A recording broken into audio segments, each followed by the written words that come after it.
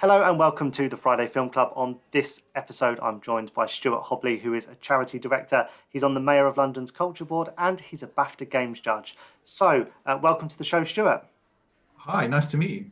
Yeah, thank you very much for joining me. I'm assuming because of your glowing resume that you know a thing or two about film.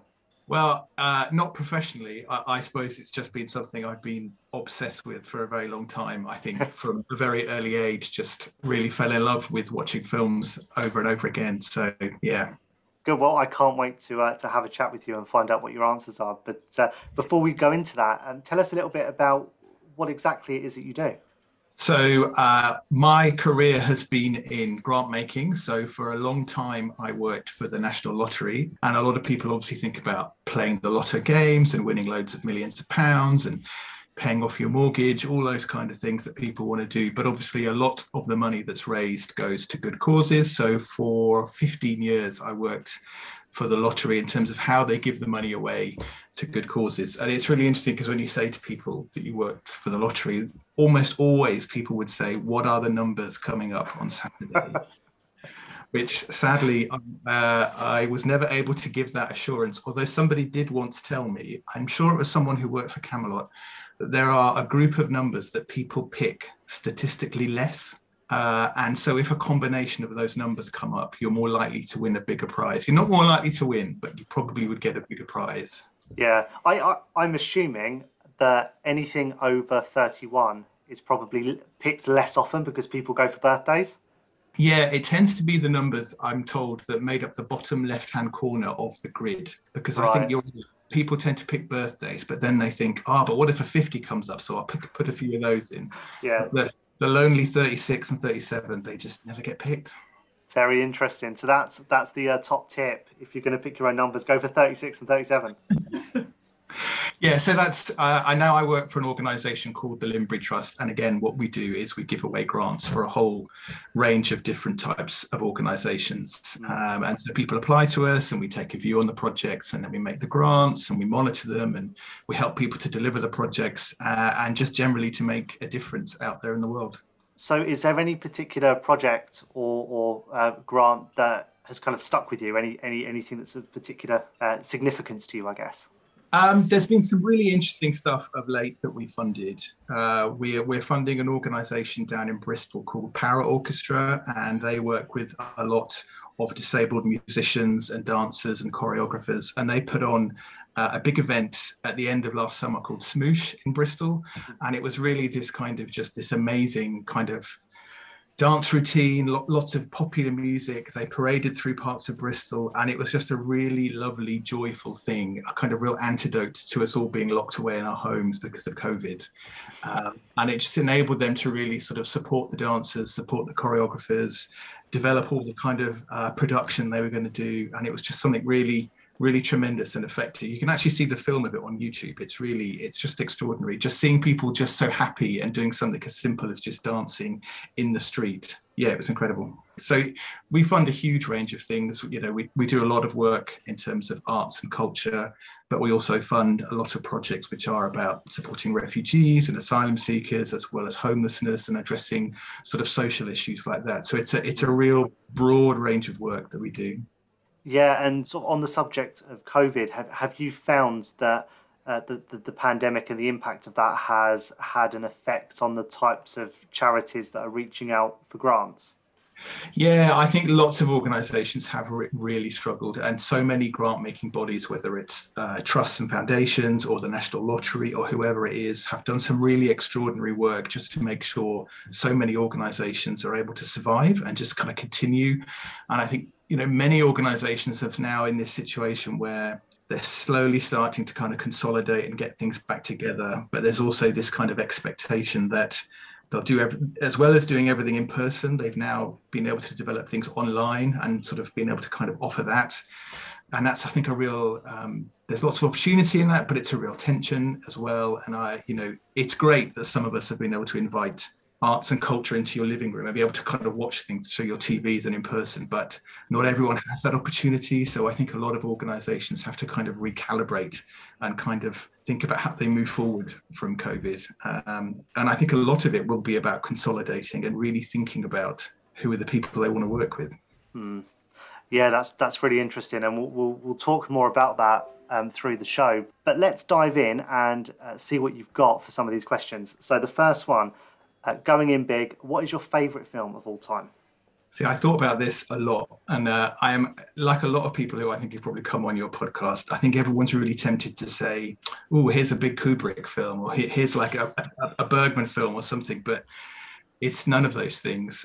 I guess there's two possible answers to this. The first is which is Ferris Bueller's Day Off is one of my absolute all-time favorite films. I mean, I think if you grew up in the late 80s in Britain, as I did, going to comprehensive school, your kind of cultural touchstone was Grange Hill. So kind of watching this exotic world that Ferris Bueller lived in was just amazing. Yeah. And it's just such a funny film. And I think every element of it really comes together. And I know lots of people sort of talk about Ferris as a complete sociopath, and I think that's probably true. I think he is. But alarmingly, that kind of makes it more fun in a really weird way. So that is absolutely one of my favorite films. And there's just so much going on in it. The school secretary, I think she's played by an actress called Edie McClurg.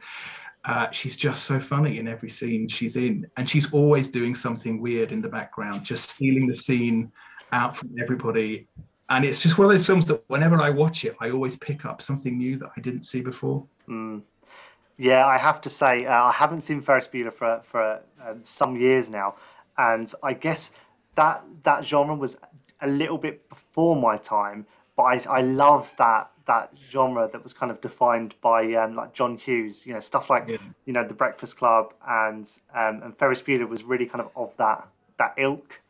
And but I always remember, I say always remember, I always go back to the scene. It's like am I right in saying it's like a carnival or like Yeah. parade and Yeah. twist and shout and they do the big performance. I love that scene so much. It's definitely one of those kind of iconic moments of cinema. Mm, And I think you're right. In terms of the John Hughes films and all the ones he'd done up to before that, many of which were very good, but it's almost sort of like Ferris is when all of the various things all his tropes kind of come together mm, in the best way. It's like all the others were a slight rehearsal for this film.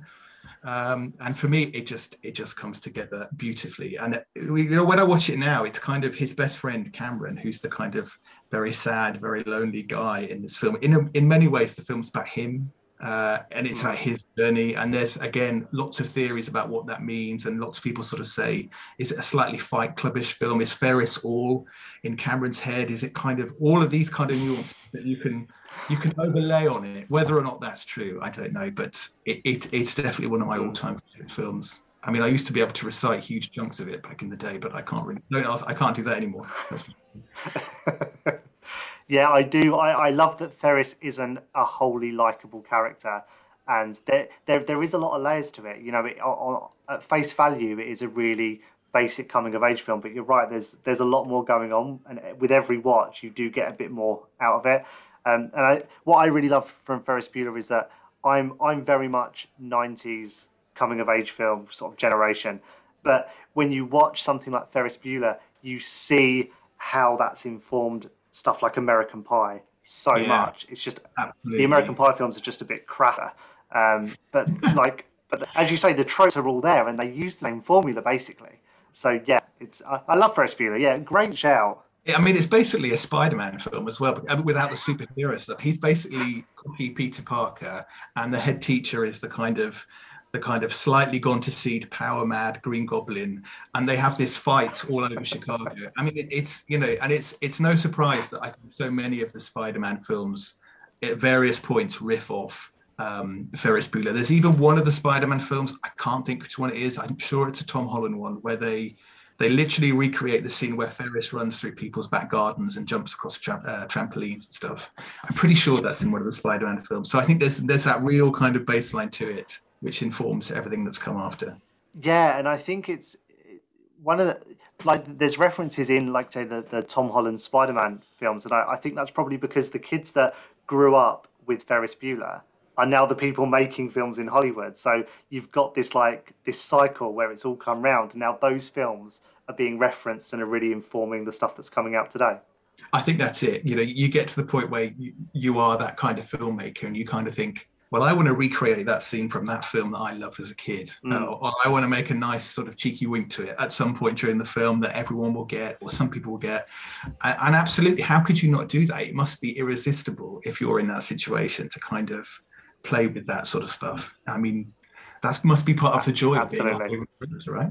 Of course, yeah, and I guess, as you say, you want to, even if no one else gets the reference Yeah. or picks up on these little kind of Easter eggs that you drop in there, you do it for yourself, so you can kind of say, ah, yeah, yeah, I did that, Yeah, that's it. left It's a over. bit indulgent. It's a bit indulgent, Yeah. but if you're making a Hollywood film, I guess you have that freedom, right?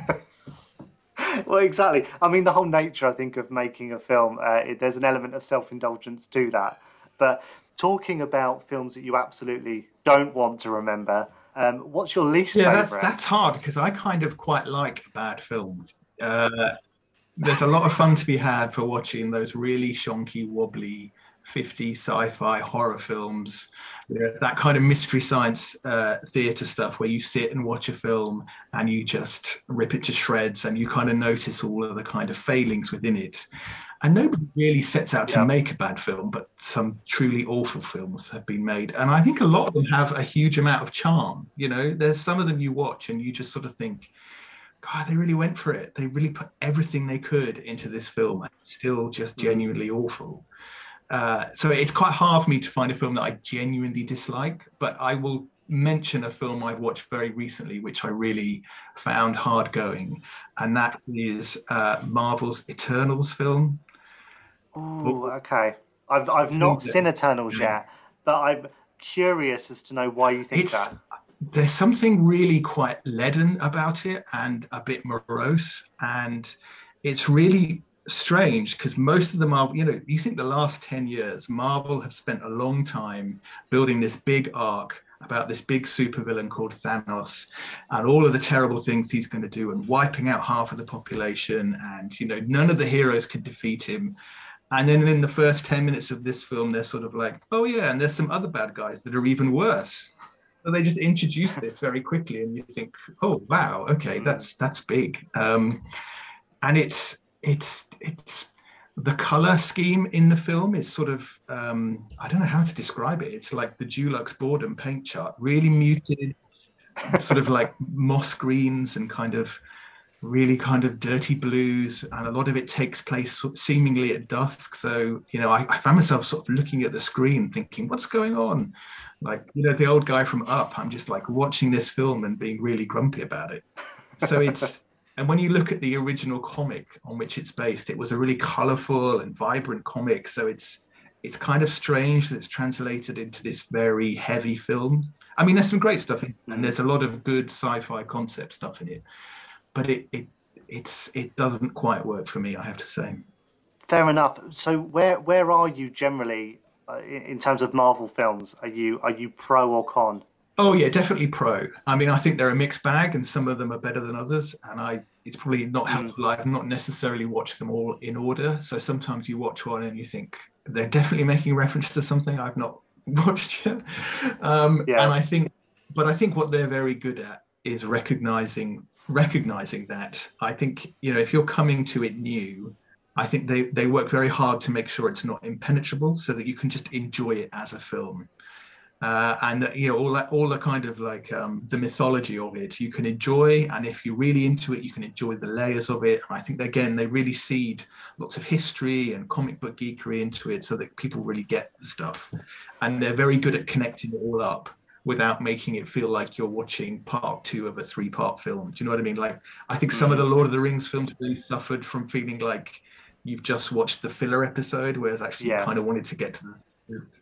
Yeah, I completely agree. The issue I've had, especially in the last year, since Disney Plus has launched, they've suddenly got this platform to start releasing not just films, but loads of series.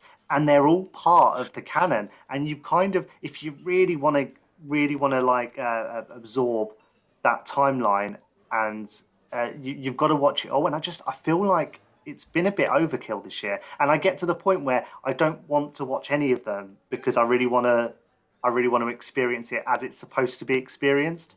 Yeah, I think it can be quite overwhelming. Like you say, you sort of see the whole sort of pantheon of like films, and then there's the TV series. Oh, and then we made some animated stuff as well. And then there's the Mm, short films they've made. It's a bit like, I suppose if you're new to it, it's like where do I start without mm. kind of getting completely swamped by all of this stuff? And I think the TV shows have been quite hit and miss, actually.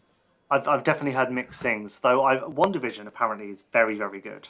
One Division is very good. I think if you're a real student of television, it's a very cleverly crafted essay on kind of sitcom parodies and structures, particularly in American TV over the last kind of 30, 40, 50 years. And I think they milk that for all it's worth, even Mm. cleverly putting in adverts that are of the time that the sitcoms would have been broadcast. So whether it's kind of Bewitched or Malcolm in the Middle, they're really on point with that. And I thought that was a very clever and creative move for them in a way that you often don't see a lot in these kind of big budget kind of franchises. To kind of give that flexibility, I thought was really great. Yeah, yeah, and I guess that's perfect example of how the Disney machine is now so big that they no longer have to restrict themselves to referencing just Marvel. They can reference so much more because, of course, it includes Fox now as well.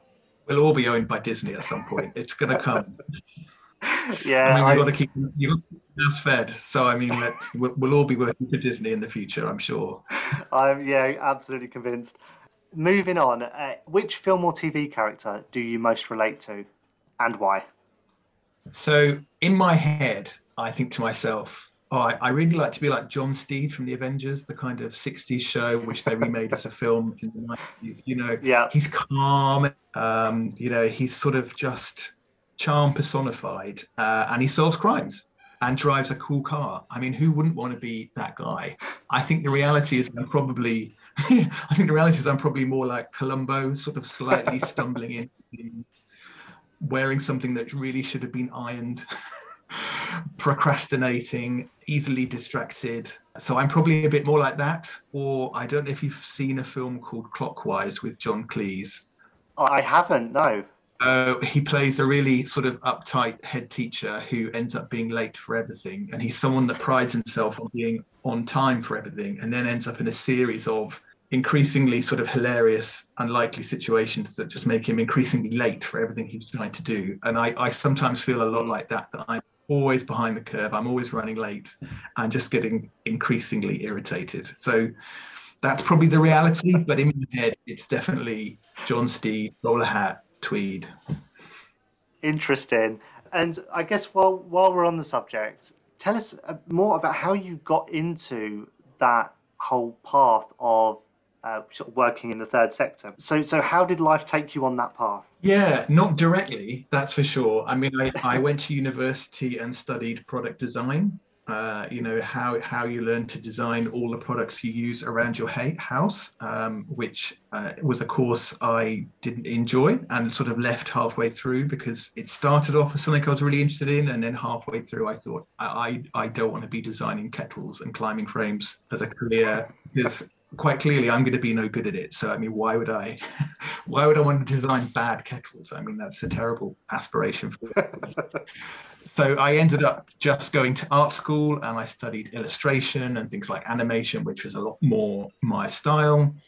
And I just kind of accidentally kind of fell into the sector. I had been working for a while for an energy company, like kind of the people that supply your gas and your energy in like a call center situation. Like we've all Mm. done that kind of stuff.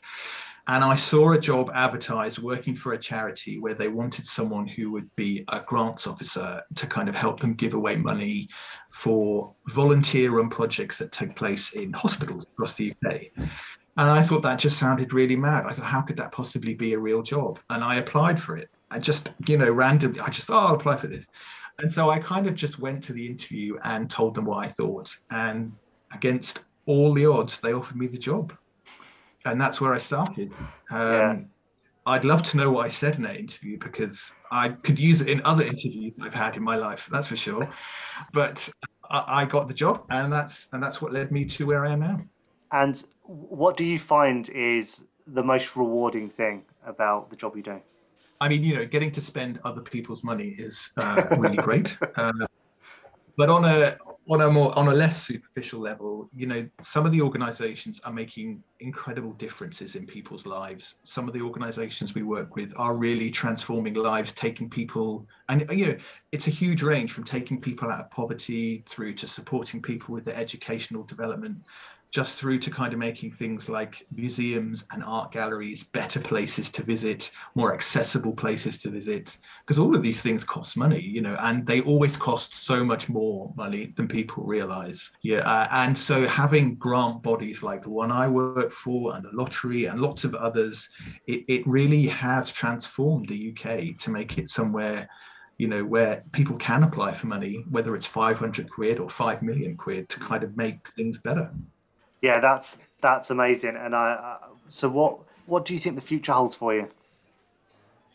Oh gosh, that's a really good question. I mean, I've only been in my current role a couple of years, so I'm not planning to move on just yet. I think within the world of grant making, there are lots of discussions about how you make grant making something that's easier.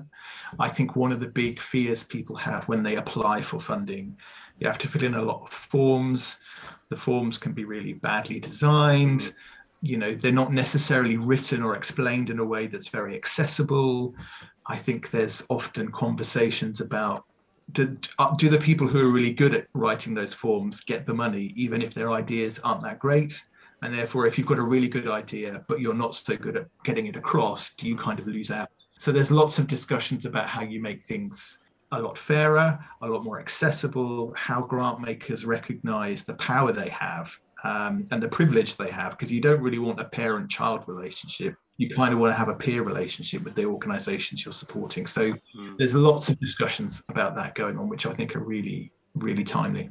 Yeah, absolutely, and I think it's a really valid point because a lot of local charities, particularly, are powered by volunteers who are amazing, hardworking people, but they've never necessarily had to spend years honing the sort of skill set that you would typically need to master a grant application. That's exactly it. And for some of them, they're working, they might have a day job and then they're doing the charity stuff in the evening. Mm. They're probably all volunteers. They might not have any paid staff at all. And if they do have paid staff, they might not be fundraisers. So, it's about recognizing that when you're a grant giver, and having real empathy for the situation that people are in and giving them as much support as you can so that they can articulate what they need in the best possible way. Yeah, and I think the National Lottery has been for what the best part of 30 years now a prime example of how a charity can kind of leverage the power of media to really get the most out of what it does. I mean, the lottery has grown into an organisation that gives what tens, maybe hundreds of millions a year to charity, Yeah. and nowadays, even though we're 30 years on from when National Lottery first started, they're still kind of the biggest player kind of in that space. So, but how do you think kind of the future with new technology and new ways of fundraising, and particularly now with a lot of like crowdfunding platforms that exist, Yeah. how do you think that relationship is going to change between sort of charities and the people that fund them? Yeah, I think that is a really good question, and there are lots of funders who are looking at how they use some of that technology in their grant making. So, could somebody make their application for funding using a short film rather than filling in an application form? Lots of grant funders have been experimenting with that work. Some do it really well. So it's really thinking about the best way of using technology like that. And I think as well in the world of fundraising, there's lots of very clever fundraising which uses technology like that, not just in terms of GoFundMe and online stuff like that, like Kickstarter and others, but also, you've seen a lot in the video games community about how they use video games to raise money and things like that. So I think there's huge innovations to be found in all of that. And even people looking at things like, cryptocurrency and how that works in terms of fundraising, in terms of could you conceivably pay a charity their grant funding in that way? I have no idea to the answer to that, but I know lots of people. Yeah, and I think 99% of people still have no idea what cryptocurrency even is. Yeah, quite right. I have no clue at all. The same with NFT. I have no idea what an NFT is. Oh yeah, don't get me started on NFTs. I'm feeling old because all these new I things know, are right? coming up, and I'm like, don't get me started. Let me stick with what I know. So, if your life was a movie, who would play you? Yeah, this is another one I thought long and hard about because I really like Cary Grant films, and you kind of look at those films, and again, it must be all about the suit. But you look at those films, these well-dressed guys, and you think, yeah, that could be me, right? That could be me. But he's too short. I'm 6'5", so it doesn't really come across on Zoom my height. But Cary Grant would definitely be too short. So I probably would be somebody like Christopher Lee because he's the same height as me. And he always, in many films, he plays somebody who's like easily irritable, which is another of my traits, unfortunately. So I think he'd have that kind of slightly grumpy, slightly grumpy exterior quite down. I think he'd do very well. So that kind of uptight Englishman, I think he'd be very good at. Yeah. Although I did last year dress up as David Niven. No, I can really see you like being a spot on David Niven. Well, That's thank you very much. yeah. Grow a little mustache and you're there. If only I could. No, but that was for a tweet along with. There's a Twitter account called the Film Crowd, and they Mm. do tweet alongs a couple of times a week, and it's run by these really great people, and they're a lot of fun. And so I think it must have been Death on the Nile was on iPlayer, and we sort of various people dressed up for it, including myself, and then we tweeted along to the film. But most Yeah. of the tweet along was just laughing at what we were all wearing rather than about the film. So let's do David Niven then as that answer. I think that's a great shout. What part of your life do you imagine being the most cinematic, I guess? Oh God, that's an excellent question. What part of my life would be the most cinematic? I guess when I was up until about the age of 7 or 8, I lived overseas. So I mean, I guess that would be an interesting kind of film, maybe coming back to the UK and kind of experiencing it for the first time at that age was a bit of a culture shock. So maybe that would make a great kind of coming of age film. Christopher Lee would be too tall by that point, though, for that film. So someone, I don't know who, but yeah. Yeah, you'd have to work some CGI magic, I think, to make that one work. But talking of childhood, what is your most nostalgic film? Yeah. So as I just said, up until the age of about 7, we lived overseas. So I'd never really been to the cinema. And my parents used to rent films up until that point from like a local video shop that had English language films, and they'd come on Betamax, which shows you how horribly old I am. But all the films, and this was like 1985, something like that. But all of the films that they would rent were by then at least 10 years old, if not 15 or 20. So they were the blockbusters of yesteryear. So it was things like the Cannonball Run films and the Smokey and the Bandit films. So I had a real kind of that kind of end of term style film. I have a real love for that kind of, not love, I would say, but there's something about them which feels very homely to me. But I guess the most nostalgic film was probably one of the first films I saw in the cinema, and that was when we'd come back to live in the UK. And it was Tim Burton's Batman film, the first one he did. I became utterly obsessed with it. I mean, completely obsessed with it. I used to build stuff out of Lego. I worked in a newsagent as a paper boy, and whenever I get my like the £2, whatever it is you're paid, I'd buy all the magazines and the tie-in comics in that newsagent that had Batman on it to kind of just become slightly. I mean, that's capitalism for you. I mean, he did all right in the newsagent, but I just became utterly obsessed with that Batman film. And it Interesting. was, yeah, the first film I think my dad took me to the cinema to see, and I remember he fell asleep, so how engaged he was. And I probably spent the rest of the car journey on the way home telling him everything that happened, like over and over. And I still remember it now, just being utterly blown away by the whole experience. So, what are your thoughts, being so fond of the original Batman? What are your thoughts on the darker like remakes? Yeah, because of course we've got another one coming this year, and I Mm. kind of think we're going to get. Are we going to get another dark and gritty Batman of him, sepia tinted Gotham skylines with him looking really moody for 2 hours? It looks exactly like that's what it's going to be, right? Another slow motion origin scene of his parents being, gunned down in Crime Alley. You kind of think maybe we could just go back to the kind of pop art 1966 Batman and have a really colorful, happy one for a change. I, I It think does. It does kind of feel like it's the gritty, realistic Batman. Okay, I think that's been done now. is it me though, or does it feel like like DC, because Marvel is kind of finding its style in being a little bit tongue in cheek, a little bit more fun. DC are trying to deliberately be something different. So they're just going way too far the other way and being really dark and moody. I think you're right. They're trying to make us all feel like we have to suffer for our art, it's a shame that DC have never really quite got into the groove with the films, because I do think the comics and the original comics personally are better than the kind of the Marvel stuff. But I think Marvel have really, they've just owned it with the films in the way that DC haven't quite ever hit. There's been some good ones. I think Shazam was good, and I think the Wonder Woman films were very good. But you know, as a set, they don't really hang together very well at all. Unlike Marvel, where it really feels like a kind of a curated collection.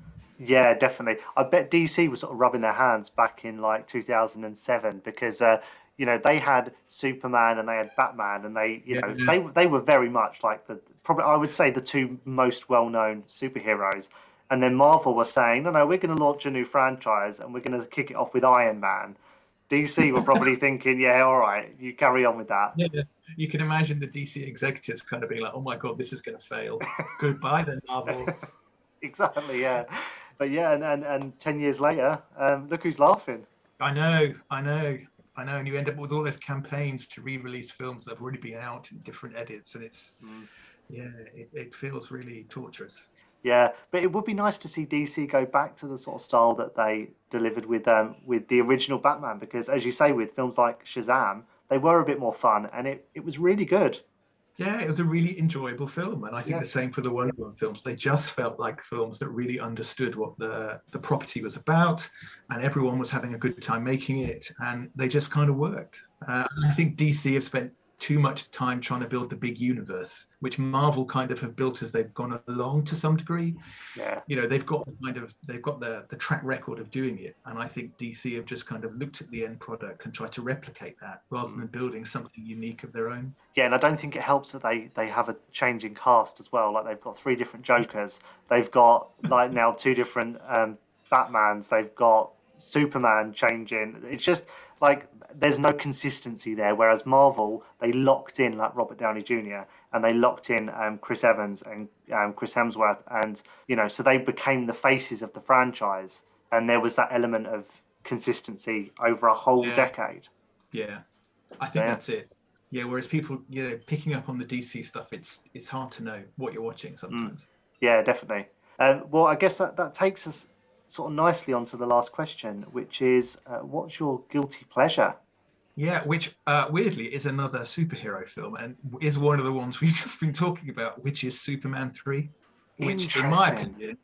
in my opinion, and this is a hill I will die on, is the best of all the Superman films. Uh, And I know there'll be people screaming probably now at the podcast that I've just committed some kind of heresy against the first two films. I'm gonna scream this at you right now because Superman 2 is surely the best of the No franchise. way. No way. I really like Superman 2. I like it more than Superman, and I think the first kind of hour of it is great. The build up, the villains, it all works really, really well. The kind of Superman becoming human, I think that's terrific. I think it all falls apart towards the end because you have these almighty powerful villains and they can't quite realize effectively on screen Mm. their kind of command. And you have Gene Hackman popping up to distract them to make sure they don't quite use their superpowers. And it just, for me, it doesn't quite gel very well. Whereas Superman 3, which I completely get, is a bit of a mess and is tonally all over the place. You've got slapstick comedy at the end, you've got body horror. No, you've got slapstick comedy at the beginning, and then at the end you've got body horror stuff, and it's weird. It's just you would never put those two things together. Yeah. But I just enjoy it, and I think Christopher Reeve, particularly when he becomes evil Superman, and the scene in the car crushing yard, I think he's exceptional. I think it's his best Superman performance. I mean, I guess we'll have to agree to disagree on the best Superman film in the franchise. But I guess that's why it's a guilty pleasure. But you would have thought, though, that Spider-Man would have taken a hint from Superman 3 and thought, if we're going to do the kind of evil version, the kind of evil twin narrative they did in Spider-Man 3, Oh, maybe just watch Superman 3 and just see how difficult that is. Yeah, I wonder if when they were filming that and they were doing the dance routine stuff, I wonder if anyone kind of looked at the rushes and went, "Yeah, that's not right." I think they were too deep at that point. They had to just go with it. I think it was like all in. Got to Yeah, just go for it. Come on, Toby, hit those dance routines out the park. Just do yeah, it. yeah. I can't. I don't know what they were thinking with that one. But yeah, Superman 3. At least you didn't say Superman 4. That was the. No, yeah, I think you would have ended the Zoom call right then if I said I'm quite right too. I think you could have literally said, right, we're not using this. Yeah, but no, Never podcast again. I think what we can probably agree on is that that original Superman franchise set the standard for superhero movies. I think it did. Mm. I think very much, and I think they work. Certainly, the first three I think work very well as a trilogy. And I think it was at that dawn of special effects when they could, really kind of make people go, oh wow, okay, so you can do this. Yeah. I think up until that point things had never quite worked right. And at the same time, Star Wars was kicking off. So I think you can really see this kind of escalation between the different franchises to be the best. And I think, blockbuster films are really coming into their own at that point. So yeah, I definitely agree that that first Superman particularly really made people realize that a superhero film could be a very serious film. It didn't have to be all kind of glitzy costumes and foolishness. It could be something with real heart to it. Yeah. But I think cinema fans and particularly superhero movie fans are really spoiled nowadays because particularly I think in both of our times, right up until the 21st century, like there was this like big kind of renaissance in special effects. So all you had to do was put the latest technology at the screen and like put loads of it in there, and we were just blown away. Nowadays, you can't just you can't throw special effects at a screen and expect people to come. You've got to have story. And yeah, which I think some of those original, like the first Superman, the scene at the end when he screams because Lois is dead. I mean, spoilers, sorry if you've not seen it. But that's really affecting. I mean, it's just like a really shocking scene in the way that they cut all the incidental music out and it's just silent for like a minute. And yeah, and the way she kind of drowns in the car in the gravel, it's a really shocking moment. And I think they're trying to get back now to that mix of special effects, but also a good story and a good heart. Because I think there was a point, like you say, where superhero movies were just CGI. Yeah. And some of those have dated horribly. Yeah. So I think, they're definitely getting back to kind of thinking about just how you tell a really, really cracking story. Yeah, absolutely. And I think just to put a final note on that, if you want an example of how superhero movies really lost their way and got carried away with special effects, watch the opening title sequence of, I think it was X2, the original X-Men sequel. And it's so 90s. It's so dated. It is one of the most cringeworthy sequences I've seen in a superhero movie, and it's just awful. It's just awful. So that would be your awful film, by the sound of it. I think it would. Yeah, I have a few, but I think specifically the opening titles to X-Men 2 is just awful. Thank you, Stuart, for your choices. It's an amazing set of answers and a bit of a throwback. Before I let you go, do remind everyone where they can connect with you. So you can follow me on Twitter at Stuart Hobley, and that's about it. I'm not on any other. Nice and simple. But it's been an absolute pleasure having you on the show. Thank you so much, and hopefully we can get you back sometime in the future. Yeah, we'll have to watch the Batman film together and really kind of like grumble about the dark and moodiness. Absolutely. Well, I tell you what, I'll lock you into that. Do a Batman special at some point in the future. Great, thank you. That's it for this episode of the Friday Film Club. I do hope you enjoyed it. And of course, you can listen back to all previous episodes wherever you get your podcasts. And remember as well to connect with us on Twitter and Instagram at the Fry Film Club. We will, of course, post links to all of our guest info in the show notes. So look out for that as well. Thanks for listening.